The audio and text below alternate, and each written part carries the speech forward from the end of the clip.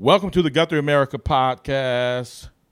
We sit down with amazing people who do life in our community because we believe every story should be told. We not only do the stories of the people who currently live in our community, but also the people who are from our community, which has probably been just as fun catching up with people who were once Guthrie. They're always Guthrie Americans. Whenever they're always Blue Jays, but it's been fun catching up with people. But I'm your host, Hetty Coleman. Today I'm sitting down with Terry Bennett. Before we jump into this conversation with Terry, would you please go ahead and subscribe to the podcast and leave a review? It would mean the world to us. And while you're at it, go ahead and jump on Instagram and follow us there. Then also Facebook. This episode is brought to you by Trilogy. Trilogy is an independent employee benefits consulting firm. We specialize in custom benefit solutions for employers and do not believe in a one-size-fits-all. Our passion is helping employers create benefit packages that attract and retain top talent in their field. Education is key to employers and employees understanding and getting the most out of their employee benefits. Go check out trilogy-alliance.com. I love Maggie and her team and the work that they are doing for their different companies that they're helping with getting the best benefits. Maggie and her team are amazing. Go connect with them. Trilogy-alliance.com. Go do it now. How you doing, bro? I'm good, man. How you doing? Man, I am doing great. I'm so thankful that I get the opportunity to sit down with you, especially, I mean, it was already going to be exciting, right? Because your family has a legacy, your father, who your father is in this community, then also you coming alongside, investing in this community. The legacy's already there. Super exciting. But now, the head baseball coach of Guthrie High School, how do you feel? Man, like I said, I told you earlier, it's been crazy, man. Like, the love that I've been shown it's been amazing. Like, I've heard from people from every chapter of my life, you know. Yeah. Like, my classmates, we got a Facebook page, Class 96, shout out to 96. They posted it on the page. Like, I'm hearing Did it blow up? Yeah. I'm hearing from former teammates in college, former coaches in college, like just regular friends from college, just everybody, family that I don't even really know, or sending other family text messages telling me congratulations. I mean, it's been crazy. Yeah. So, and well, of course, it's exciting times. I'm sorry, but of course the community of Guthrie, I've heard from everybody in Guthrie about it. So, man, so growing up in Guthrie, and you've always been an avid sports player. I mean, you played every sport, right? What sport didn't you play? Did you run track? I didn't run track because I was doing baseball. Gotcha. You didn't try to pull the Damon Cochran and do track and baseball? No. I don't know if Damon was quite into baseball as you were, though. Right. I mean, I knew early I was pretty decent at baseball, and way better than I would have been at track. I could run a little bit, but I couldn't run with people that could really run. Yeah. So I knew baseball was more my thing. But, I played baseball, football in junior high, basketball, of course. That was my first love. I even ran cross country one year. Okay. My senior year, I ran, trying to be in shape for basketball because I knew I was going to play a lot of minutes that year. And it ended up being a good decision. I got to be around Coach Tarter, rest in peace, and find out how crazy he really was, and find out why he's the legend that he was. And I've been around a lot, man. Just my dad coached several different things. He coached track, so I didn't run it, but I know a little bit about it just from him. So basketball was your first love? Yeah, no doubt. Like, I mean, I fell in love with that just from watching my dad and Coach Young. I mean, they were the junior high coaches at that time, and I'm there at their practices all the time. And, I mean, I couldn't get enough of it. Like, my daily thing was I had to go to school, had to come home, do my homework, and then I could go outside and play basketball. Yeah. And that's what I did every day. My parents, I don't know how they let me do this. I don't know how they had the patience for it, but in their house, there's 3 rooms. Like you walk in the front door, there's the living room, dining room, kitchen, and they're kind of in a straight line. Well, they allowed me to put a goal on the door of the front door and a goal above the door going in the kitchen. So you had like a full court. I had a full court, and once I had to come in, the street light coming on, get in the house, they let me run full court by myself. Going and I, like I said, it's the living room, so I'm running right by the TV, and they just let me do that until it was time for me to take my bath and go to bed. And never was like, sit down, get out of the way, nothing. Just let me go. So, because they knew I had love for it. Bro, that's a great story. Have you ever told that story anywhere else? Not publicly. Yeah. That's what I'm saying. Yeah, man. That is a great story. And now that I have children, understanding when they find something that they love. It's so important to let them go all in, I feel like, because it's not very often that people find stuff that they truly enjoy and love and have a passion for and willing to put in the hours, which that's what really allows you to become great. Yes, I agree. Which one's harder, basketball or which sport did you find, and not maybe, so sometimes there's a natural talent, right? You just have the ability to do something. But as far as learning the skill of the sport, which one do you feel like is the hardest? Baseball is harder. It's more skill. Basketball, you can get by with your athleticism. You can be tall and be good and not really be that skilled of a player. Yeah. But you can still dominate just because you're tall. Baseball, I mean, you have to be able to throw. You have to be able to hit. You know what I'm saying? Catch. Like, you can't just be athletic. If you're athletic but you can't catch the ball, then you can't play. Or if you're athletic and you can't hit the ball, you're not going to play either. You're not going to be out there just because you're fast. Yeah. So it's definitely, to me, baseball. So Deion Sanders was not out there just because he was fast? No, he was skilled. Now, when you are skilled and athletic, you get Deion Sanders. Yeah. You get Ken Griffey Jr. Guys like that who are legends in the game. Yeah. So. No, I just remember people would say, like, he's only out there because he's fast. I'm like, I think baseball's a little bit more than just being fast. Right. Oh, yeah, you got to be able to hit that ball, and that's not easy. Yeah. No, it's not. Yeah. They say that's the hardest thing to do in sports. Yeah. The hardest one specific thing to do in sports is hit a baseball. Yeah. No, it is definitely not easy. I never played baseball, but I swung at a baseball, and I feel like I'm decently athletic, and so no, it's not easy at all. It makes good athletes look like they're not athletic at all. Yeah. Well, shout out to that. Tell me, let's just kind of stay on sports just a little bit longer, and we can kind of bounce back and forth. Man, what is becoming a head coach? What is the thing that you're most looking forward to? Just trying to win baseball games, man, and mold young men. Just being around sports as much as I have, I've heard a lot of coaches just have like their little sayings or whatever, like their gospel. And I think mine is going to be that a connected team is a dangerous team. So my goal is just to have us connected, have us together, working for each other, fighting for each other, competing for each other. And once we get good at that, start doing those same things for the community. Yeah.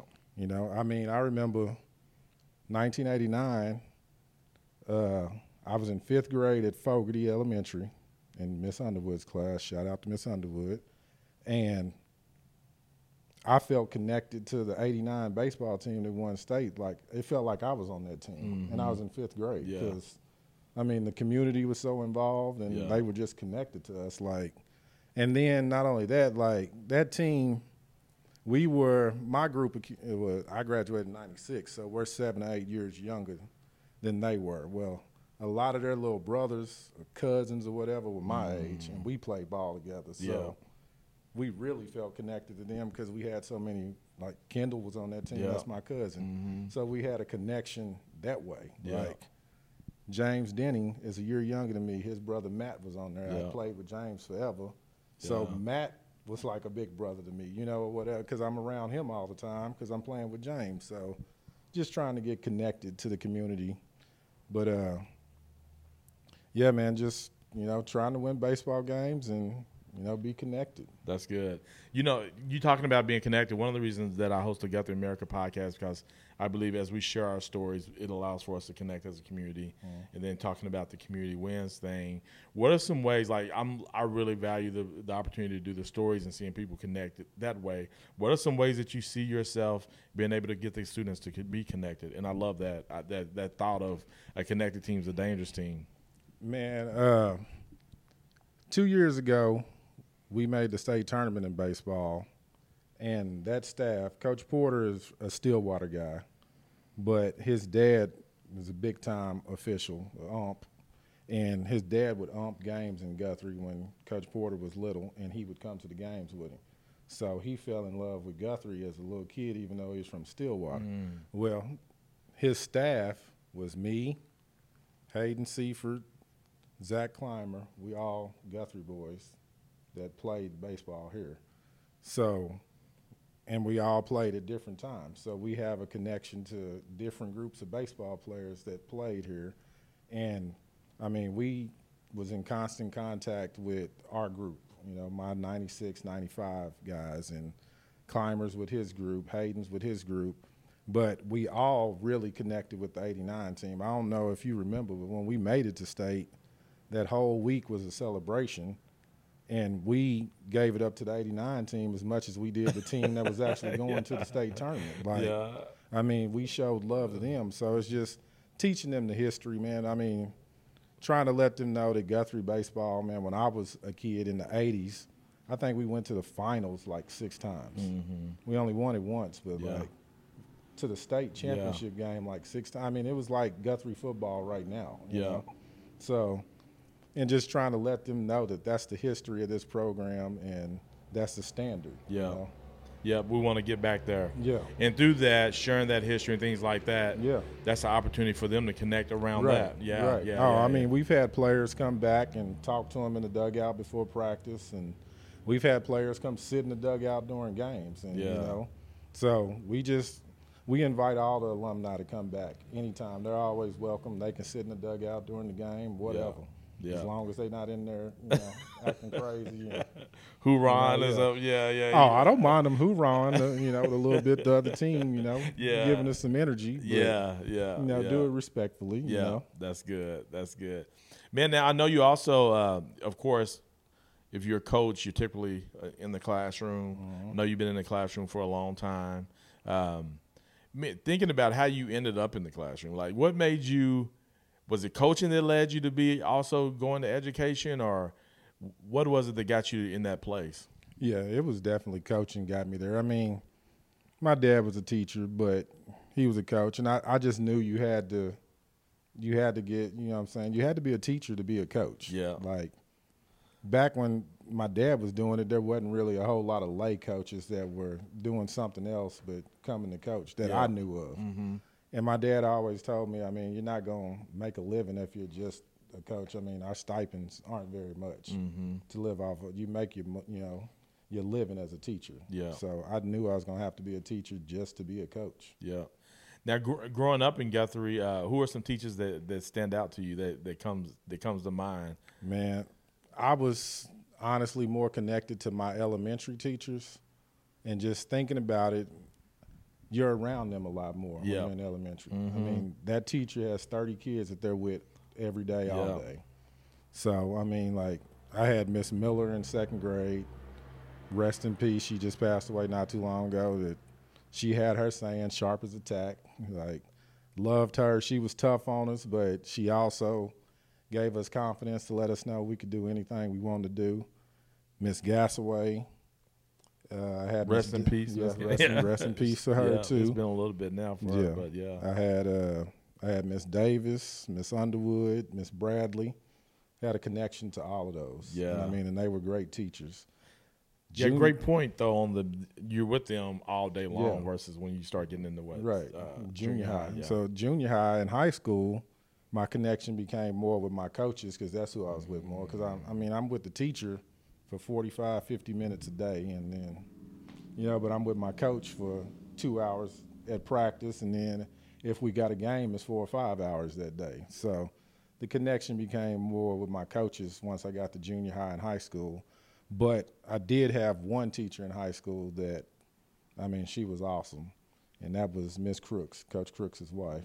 She was my geometry teacher, and man, she was cold with it. Yeah. She get up there and she taught like she had an overhead projector right here, and she sat right here, crossed her legs, wrote on that overhead projector, the old one, you know what I'm saying, the light shine and show up on the wall right there, and she sat me right where you're at, because I'm a basketball player and I got to be on the front row in her class. And even if I had the slightest confused look, she forgot about the other 25 kids in there, and it was all about Terry at that moment because he don't know what's going on. But, man, she was amazing. I got like a 98 in that class that I earned. She didn't give it to me because I was a basketball player. I earned that. I mean. You put in your work on that. I did. Like, man, Teresa Bufford Morrell now, she just got married. My cousin, she was in that class with me. She's brilliant. Graduate of OSU, doing great in life. And I did my homework at her house every night in high school. She helped me. And the roles were reversed when it was geometry time. I was helping her because she wasn't understanding it like I was understanding that. So she was helping me and everything else, but geometry, I had to help her because I had that on lock. But that was because of Miss Crooks. Like, what was it? Was it just because of the way that she was so intentional with you, investing in you, or was it the way she carried herself in the classroom? What? Man, it was just, I don't know. I'm a visual learner, and like I said, she wrote on the overhead every day, and she just did it to where I could see it. Like, I mean, I could just imagine the stuff, like, because, I mean, with geometry, you think in dimensions and that kind of stuff, and I don't know. She could just write it up there where I could see it. Yeah. So, and, I mean, she was just great. Like, speaking of saying, she had a saying that I remember to this day. Hopefully, if she sees this, Miss Crooks, I still remember CPCTC, which was congruent parts of congruent triangles are always congruent. Like, I still remember that to today. So she invested in you, bro. Yeah, For she did. you to walk away and still remember that, that's an honor to her, right? Was she in Stillwater? She's in Stillwater. Yeah, right? they're in Stillwater. Yeah, her and her husband. Mm-hmm. Yeah, that's cool, man.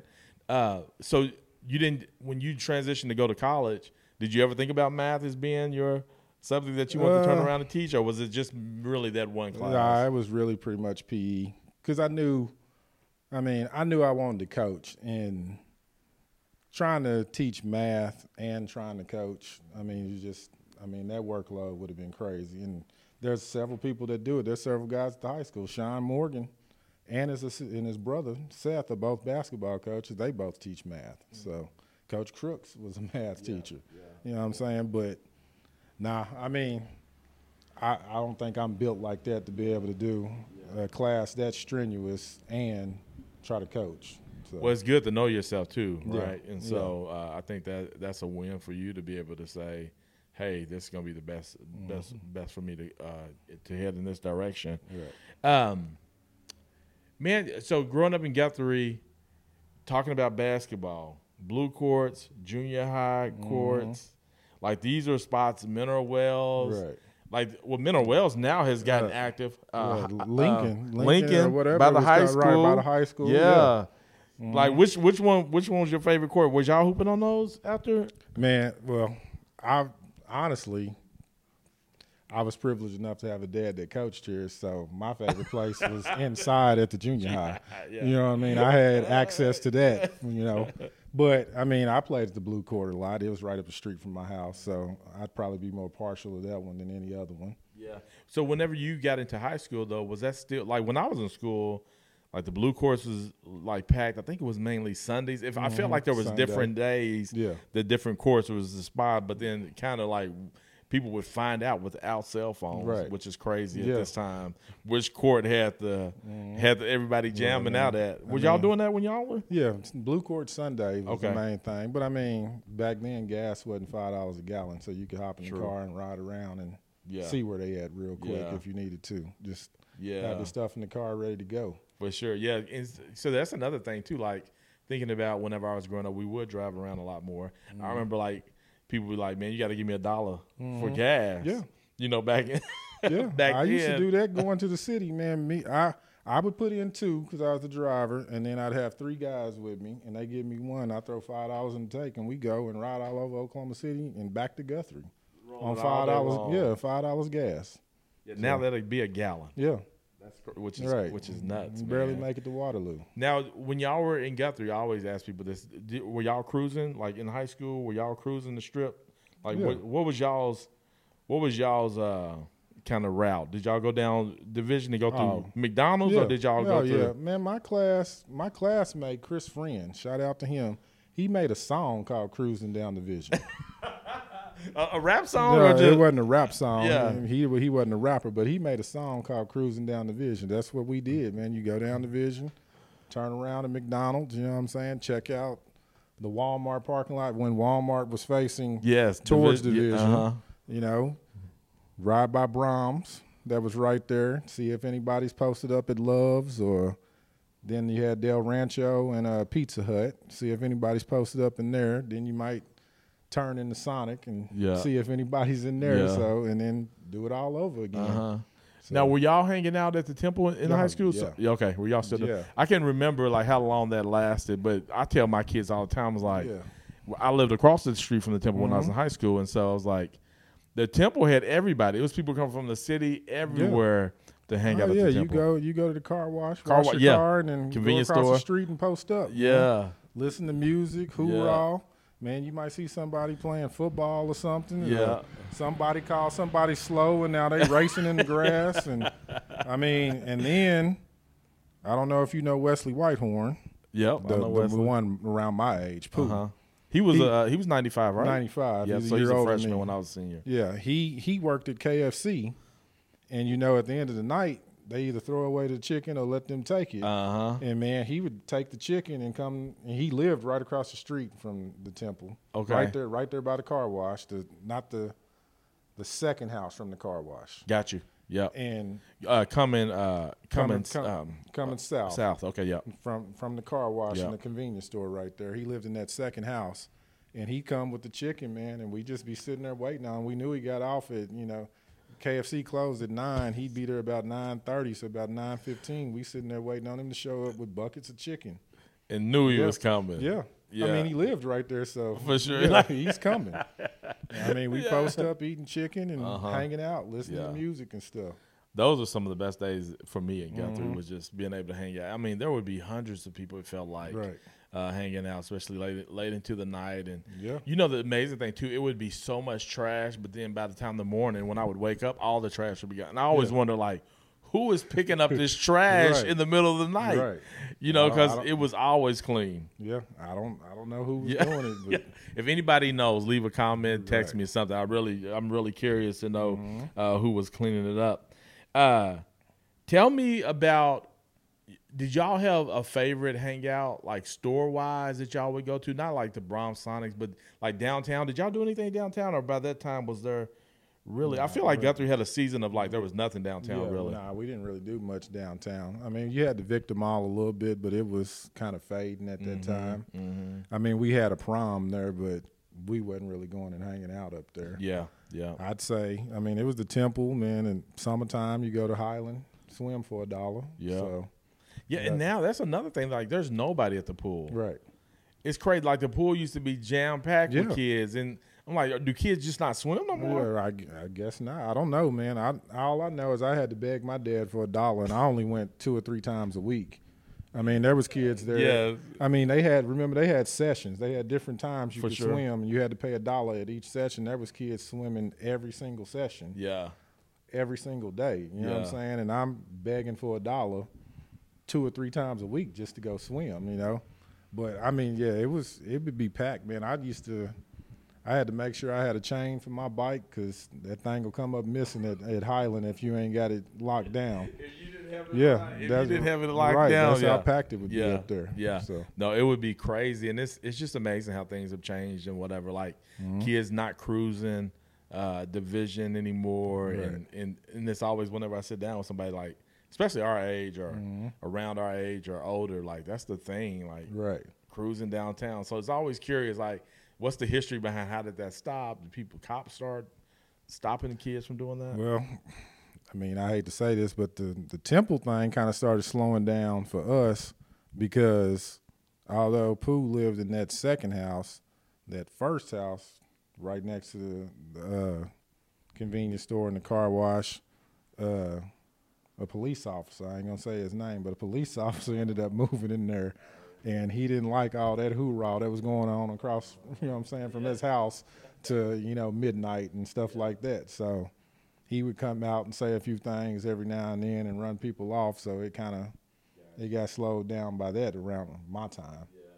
And then the convenience store just closing down, and the car wash probably helped with some of that as well to slow down. And then I think once somebody got killed at that convenience store, I feel like really, I mean, by that time I don't know if people are hanging out or not. But so different things I know definitely makes a difference. So Dominion House now, the Dominion House is a place where people go for these exciting weddings and things like that.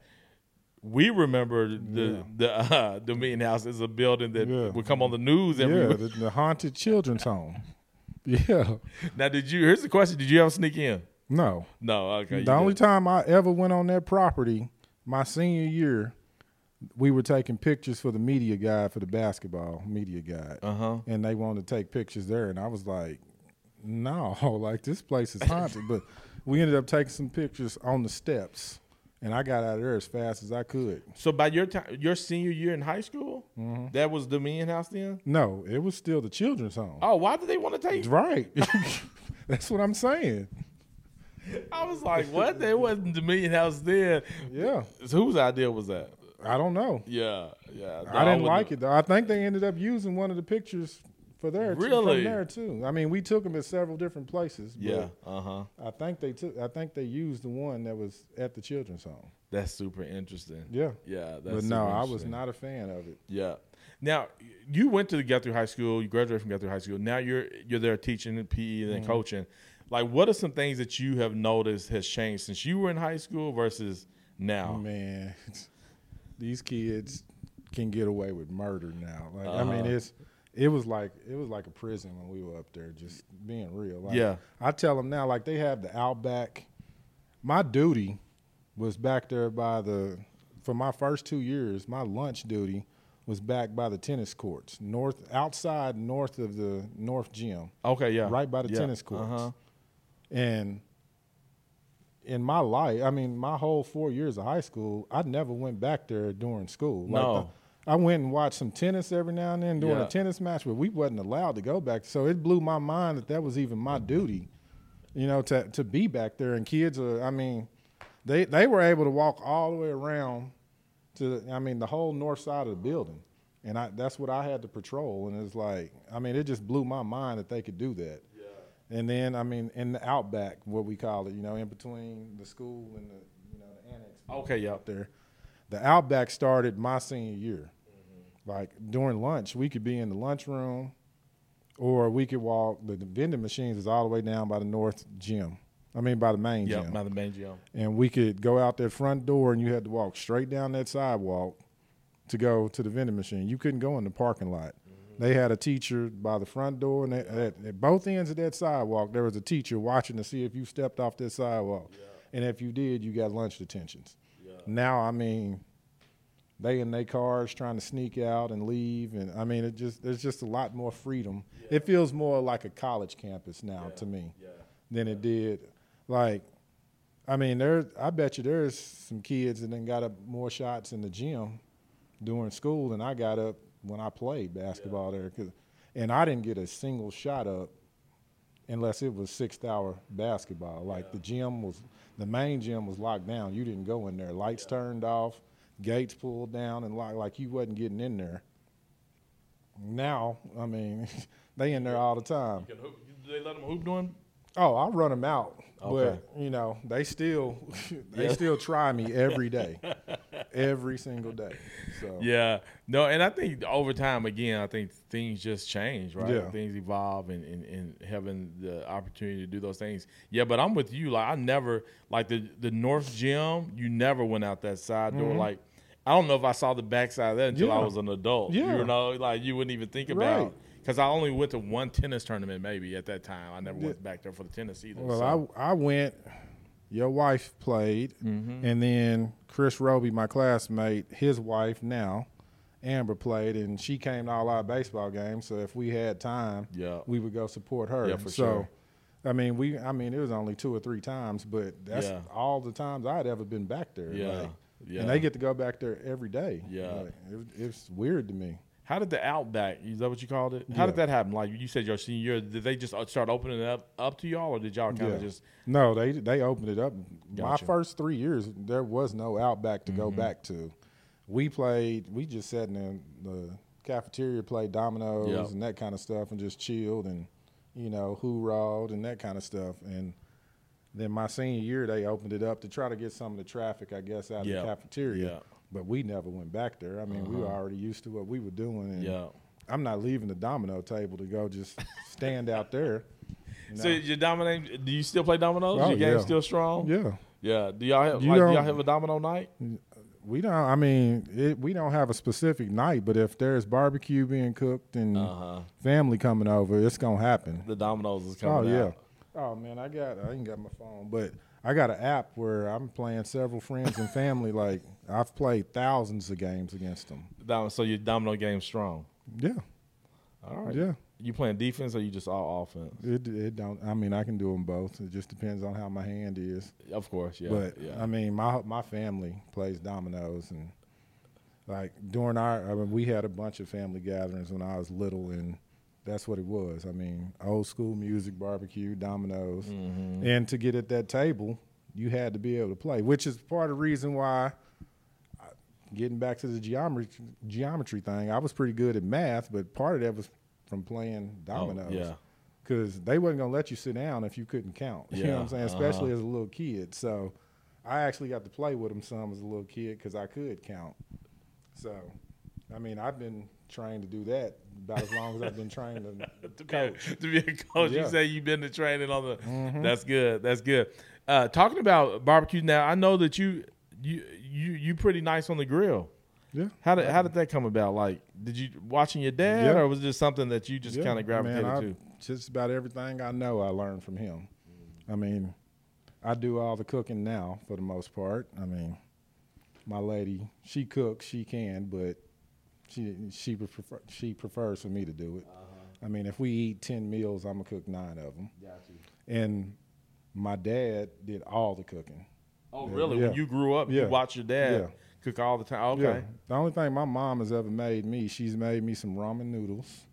She's good at making macaroni and cheese, and she can bake cakes. But just a whole meal, she's never really made me a whole meal. I've cooked for her more than she's cooked for me. Wow. Yeah. Now, that'd be like even more respect to your dad to be a teacher, coach, and I don't know how he did it. And cooking at the crib. Yeah, I don't know how he did it. And then I'm playing sports, and when I played AAU, he was helping coach that team, and he was still at most of my games. And it's like, how are you doing all of this now that I'm teaching and coaching? How are you everywhere? Yeah. You know? Have you asked him that before? Yeah, but I mean, my dad, he's laid back and chill. He didn't really have an answer for me. It's just what he did. Yeah. Yeah. Talking about your dad, like, what was it like? I mean, of course, we know Mr. Bennett, Coach Bennett.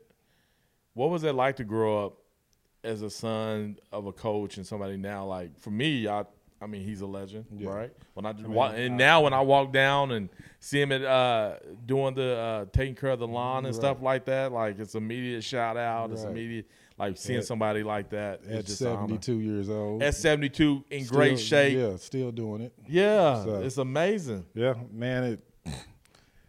Most kids that get to grow up with their fathers involved in their life, especially and actually live in the same home with them, think that their fathers are superheroes. I mean, my dad was a superhero to me, but at the same time, it was like being the son of a superstar. I mean, everybody knows him, and you go somewhere and it's like, oh, you're Coach Bennett's son, or Coach Bennett's your dad, or boy, you look just like him, and I still hear all of that right now at 45, you know what I'm saying? But it was like he was a superstar. So, I mean, I love growing up being the son of a coach because, I mean, like I said earlier, I had perks. I could get in the gym when I needed to. As a little kid, you get in every game free. Yeah. You get you get to eat a concession stand for free. Like, you might get to be on the sideline at a football game or sitting on the bench at a basketball game. Halftime when they in the locker room, you out there putting up shots and, just getting to do stuff that other little kids didn't get to do, So, I mean, I loved it. I still love it to this day. Like, even as a grown man, I love the fact that I'm a coach's son. Yeah, no, that's cool. That's what I was about to say. Like, now that you're older, like, do you feel like, all right, that's enough? But I still love it. Yeah. What is outside of cooking? I guess what is something else that that you've you can see that you've taken from your dad? Just a work ethic. I mean, I'm not going to outwork him, but because, I mean, like I said, he's 72 and still going over there in the heat of the day doing line work at a job that he don't have to go to. Yeah. Like, he just does it to, keep moving. Yeah. So, I mean, I can tell you at 72, the only line I might be working on is mine. I'm not going to be doing other people's lines. I'm just being real. Yeah. But just the work ethic, I mean, taking pride in what you're doing. So, but, I mean, mainly it's to, providing for your family, He's a man of the Lord. He goes to church every Sunday. And just all of the coaching stuff that I've taken from him and the cooking. Like, the cooking, I mean, and all of it, my dad wasn't a guy that just, sat me down and taught me how to do stuff. It was just more of me just paying attention to him. Yeah. You know what I mean? He wasn't as hands-on as people might think. Because, I mean, he's a coach. He's doing other stuff. Yeah. So he can't just be right here with me telling me how to do this all the time. It was just me observing him all the time, which I think has made me a better coach because a lot of coaching is observing, you know, whether it's observing your opponent or observing your own team and, realizing what you need to do better or how that player can get better. Yeah. So, yeah, one of the things that I think I admire about you, just thinking about us talking now, is like when I do see you at a game or something like that, just I can watch you watch it and understand, like, in your mind, there's something working. Yeah, right? always. Always. You're looking, you're seeing stuff, and so that's the ability to be a coach. It's right. It's funny you say that. Me and Coach Porter, the old baseball coach, we talk about this. He loves baseball, but he can go watch a baseball game as a fan. Even though he coaches it, he can get in just fan mode and watch it. I can't do that. Like, I can't watch any sport and not think the strategy of, what should they be doing? What would I be doing if I was coaching? We should be doing this to try to beat them. Like, that's what I do at every, when I'm watching sports, playing sports, all of that. I'm constantly thinking and the wheels are turning. So I actually admire Coach Porter for that. I wish I could just go be a fan. Yeah. I love Guthrie sports, but even at, if I go to a tennis match, I don't even know nothing about tennis, but I'm still be thinking, oh, man, they forehand ain't that good. We need to be trying to attack the forehand or whatever, It's just what I do, man. Yeah. Man, talking about tennis, so my son plays tennis. It's a sport that's not heavily populated by African-American minorities, especially in this area, not just specifically to Guthrie, wherever we go. Like, there's just less. You going into a sport, baseball, that I feel is like super similar to that. I guess the question would be like, why is it that you think more African American kids don't play the sport? And then two, like, how can we get them to play it more? And here's the crazy thing. I think, like, every time I talk to one of my friends that it was athletic, they were like, I wish I would have played baseball. Yeah. Well, I think nowadays we've kind of been priced out. Baseball is an expensive sport. I mean, like, our kids that play travel ball, it's costing them $2,000, $2,500 just to get on the team. Then they might have to pay another $300 or $400 to go to this tournament. And they're playing tournaments almost every weekend. So, who can really afford that? You know what I mean? And then, just being honest, with African Americans, typically we're really athletic, and athleticism goes a lot further in football and basketball than it does in baseball. Baseball, you can be athletic, but you have to be skilled to be able to get on the field. You have to be able to hit the ball, throw the ball, catch the ball. And if you're fast but you don't ever catch the ball or you don't ever hit it, you're not going to get on the field. You can be really fast in football and you're gonna play. Yeah. You know, Yeah. you can be really tall in basketball, you're gonna play. You know, you might not even be that good, but you're gonna play because you're tall. Yeah. You can be all of those things in baseball and still might be on the bench because if you can't do, the skills, you're not gonna play. Yeah. So. No, that makes sense. So in your thought process, like, is there any way that you see the opportunity to get more African American kids to play, or are those hurdles just so big? It's just really hard. I think it's just getting them started early and keeping them in it. Yeah. I mean, I played baseball in college. I was about to quit in 8th grade. I don't think I was going to not play in high school. My 8th grade coach was also my basketball coach, and I was kind of frustrated with some of the things we were doing in basketball. Like, anybody that knows me knows that I either went to the rim or I shot threes. He wouldn't let us shoot threes. Like, he literally told us not to shoot threes. Like, first game of the year, we were down 19-2 at halftime, and it wasn't Don't shoot threes. It was because we hadn't shot. Like, he told us not to shoot anything but layups. We were out there playing like Princeton, backdoor cutting and trying to, and we couldn't shoot unless it was a layup. And we were down 19-2, and we'd only taken like 4 shots. Because, I mean, you're in junior high and you're just passing the ball around. You're going to eventually just turn it over. So finally, the second half, I was wide open. I kind of looked at him. He's like, don't shoot. And I shot a 3. I missed. He took me out, and we kind of beefed that whole year. He finally relaxed about halfway through the year because my dad was our 7th grade coach, and my dad tries to stay out of all of my sports. Like, he doesn't try to go talk to the coach ever or fuss at him or nothing. But even he was frustrated, and he went to him with the book from the year before, the old school green scorebook, and showed him, like, hey, that group can score points if you let them play basketball. And finally, he started letting us play, and, we ended up doing better. But by the time he had made that decision, I was already like, nah, because basketball was my love, and he had already messed that up for me. I'm not fenced to play baseball for this guy when I don't even like baseball as much as I like basketball. So 8th grade, I actually didn't play for like the first 3 or 4 games. Went to a game and just, was missing it, seeing my teammates. And, me and my classmates were close. We were a good group of baseball players.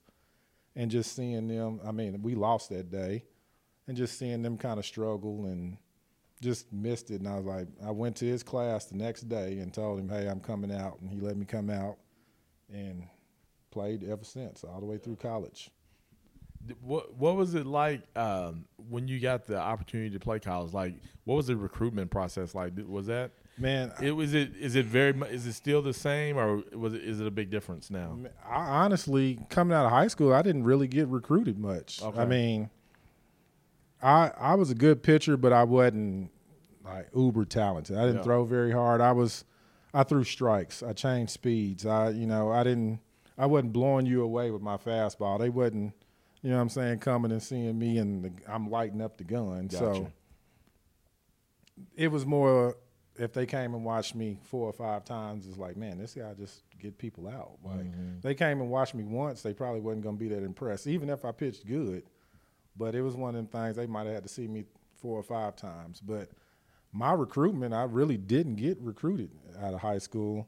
Coach Young, I ended up going to Connor State College at JUCO, which is one of the top JUCOs in the country for baseball. And he went there. And he had a relationship with the head coach, and he made a phone call.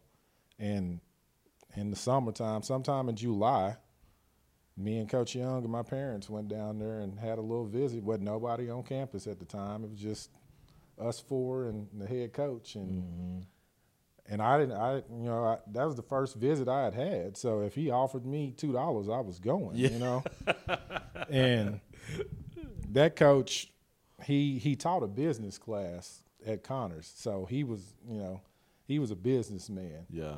So he goes into his typical speech that he probably tells every recruit, "Oh man, Coach Young said you're a good athlete, you're a good outfielder too. We'll give you a chance to swing a bat and play outfield." I stopped him. I said, "Hey, I'm a pitcher. I don't never need to touch a bat another day in my life. I do not want to hit. Like, I didn't like hitting in high school. Well, I'm like hitting against college pitchers that's throwing 90 with nasty curveballs. Yeah. Like, no, I'm cool.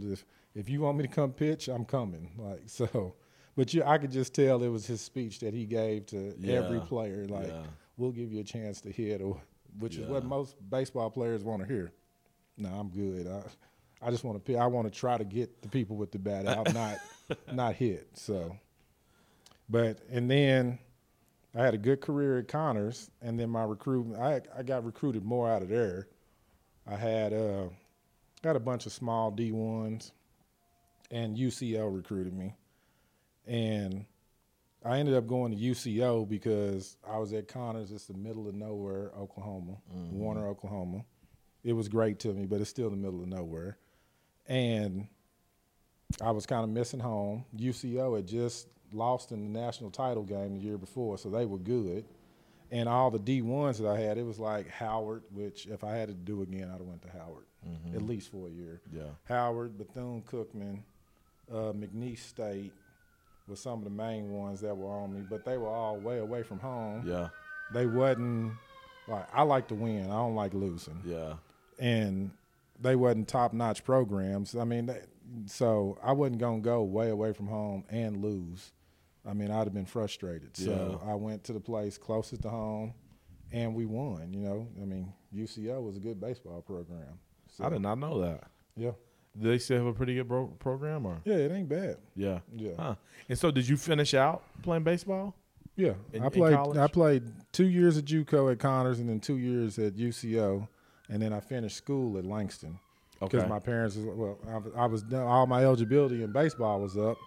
So my parents was like, you know, boy, if we paying for it, you're going to Langston because both of them graduated from Langston. Oh, gotcha. So they made me go out there. And, you know, growing up in Guthrie, a lot of times you don't feel like going to Langston is making it out. So it's like it's almost kind of like a diss if you went to Langston. Yeah. Because it's so close to home. It's like you ain't getting away from here.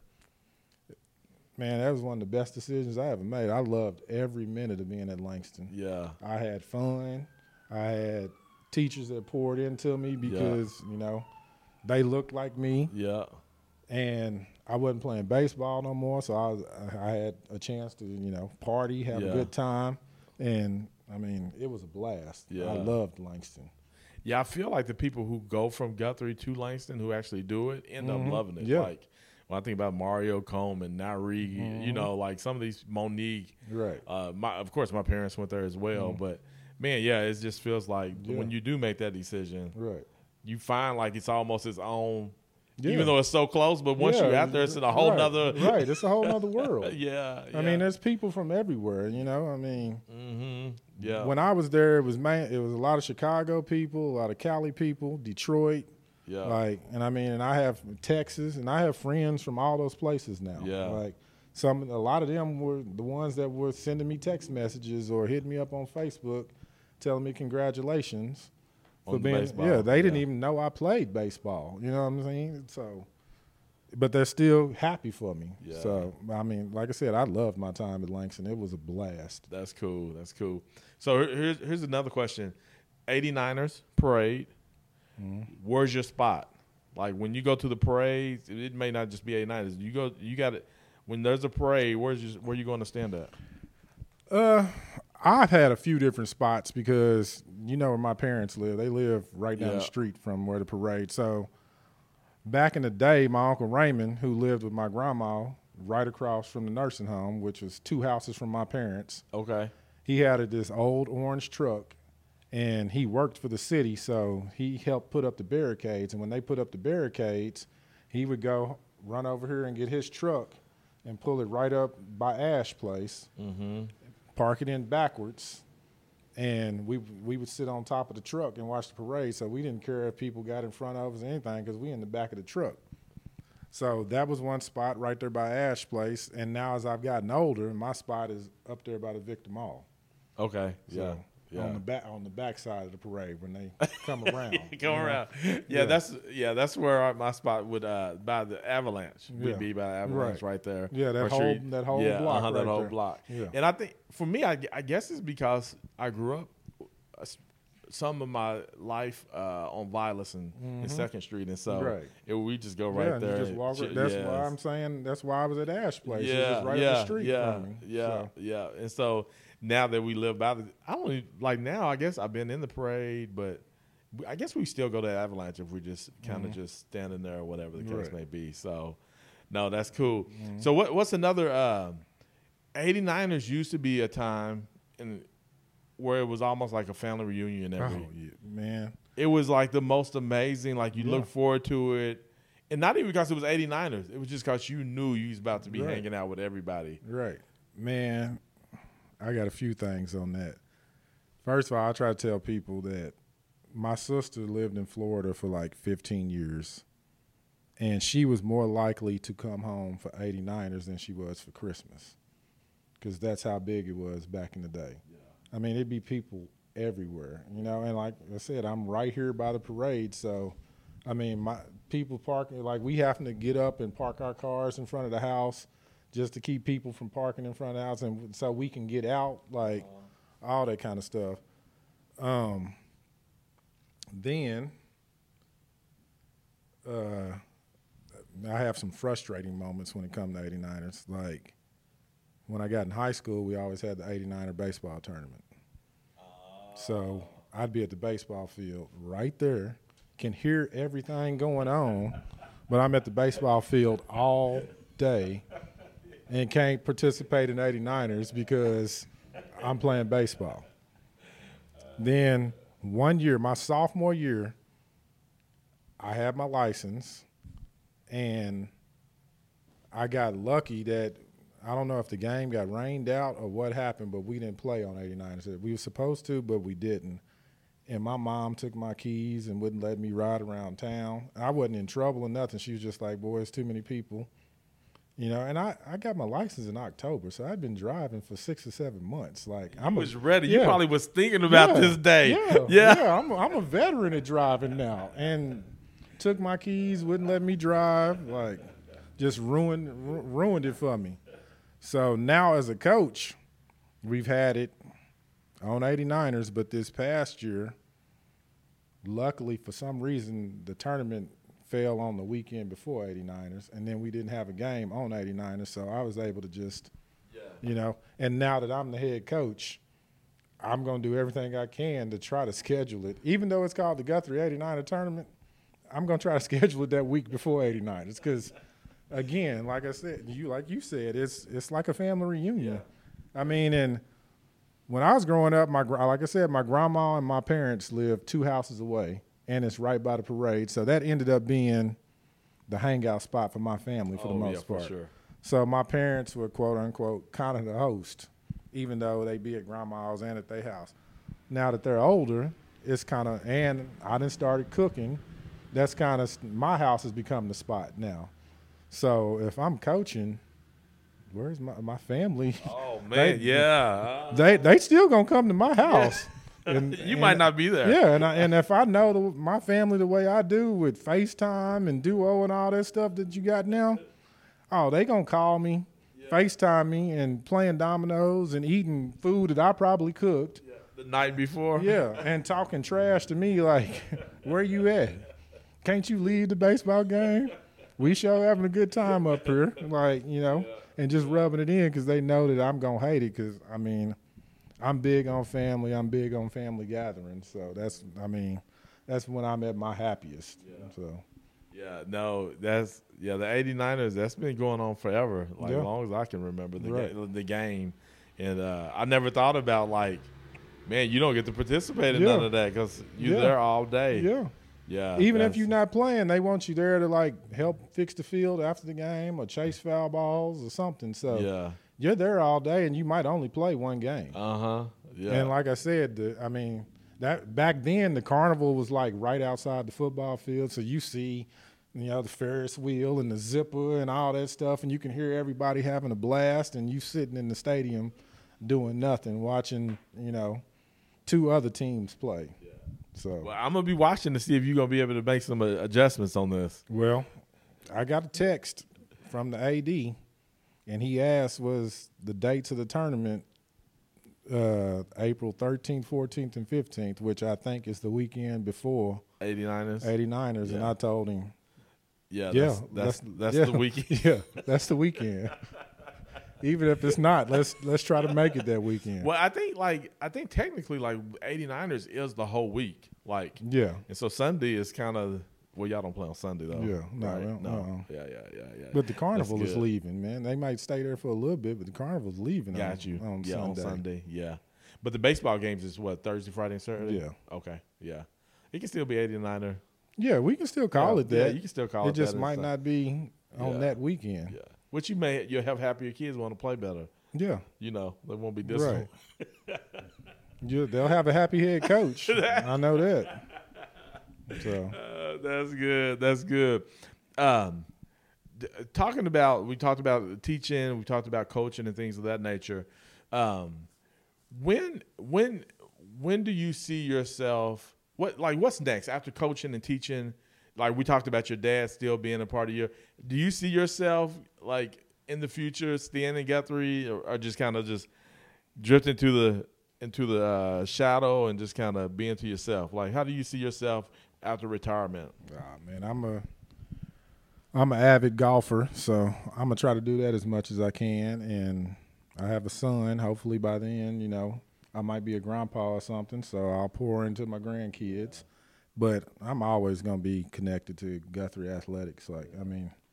It's been a part of me my entire life, so I'm not going to be able to remove myself for that. Even if I'm not coaching, I'm going to still be at the games. Or nowadays, you don't even have to go to the game no more. You can watch it on TV. So I'm still going to be very connected. Yeah. So. Yeah, for sure. Did you ever think that you would still be in Guthrie? Was there ever a thought of you not being in Guthrie? Well, I guess you were a star for a little bit. Yeah, I was in Oklahoma City, but even then I lived in Guthrie. I had my moments, man, in my 20s where I thought about maybe trying to go to Texas. They pay teachers better. And at that time I was going to Dallas, 3 or 4 times a year and having a good time. So, I had thought about maybe trying to go there. But for the most part, I love this community. So, and I like the location of it. It's close to Oklahoma City, so I can go down there and get in the mix if I need to and then get on back to the house. So, I haven't really, other than, like I said, in my 20s when I kind of thought about Dallas, never really thought about being anywhere else. Yeah. When you see the signs choose Guthrie, what does that mean to you? For me, I'm going to go to the coaching perspective. Choose Guthrie, which is, something, like I said, trying to be a connected team is, choose Guthrie before you choose yourself. When you're working to get better, don't just do it for yourself. Do it for Guthrie. Always put the team before you. And if we all win or we all go win, then, you gonna win also. Yeah. So that's what I think when I think choose Guthrie. That's good. Even outside of the coaching perspective, that's when we started. That was the thought, right? Yeah. Make Guthrie a priority. Right. You could. For selfish reasons, because it's just something you want to do, go to the city to do X, Y, Z. Yeah. And we still do that, right? But just really making sure that you make Guthrie a priority because, again, if Guthrie wins, we all win. Right. And so it's so cool to hear that's the perspective that you look at it from a coach, man. So, man, thank you for sitting down with me and hanging out and having a conversation with me. I enjoyed it, man. Yeah, man. So I'll be looking forward to the future. When y'all gonna win the state championship? Come on, give me a prediction. Man, within what? Within what? I don't think that's something I can predict, man. I'd love to be able to say next year. We got a talented team coming back, but, man, 5A is loaded. Yeah. I think there's probably 6 or 7 teams just on the west side of the state that can win it next year, Guthrie included. We have some talent coming back. But, again, like I said, man, I just want to try to have a team that's connected, and if we take care of that, then state tournaments and state titles will come. But I can't make you don't want to give me no 5-year, 10-year? I can't give you no real prediction on when it's gonna happen. I'm gonna try to make it happen. We gonna try to make it happen, but they're hard to get. Yeah, that's good. Hey, ladies and gentlemen, thanks for hitting that play button, and remember, we are on a mission to have every story told of the people who do life in our community and who are from. Will your story be next?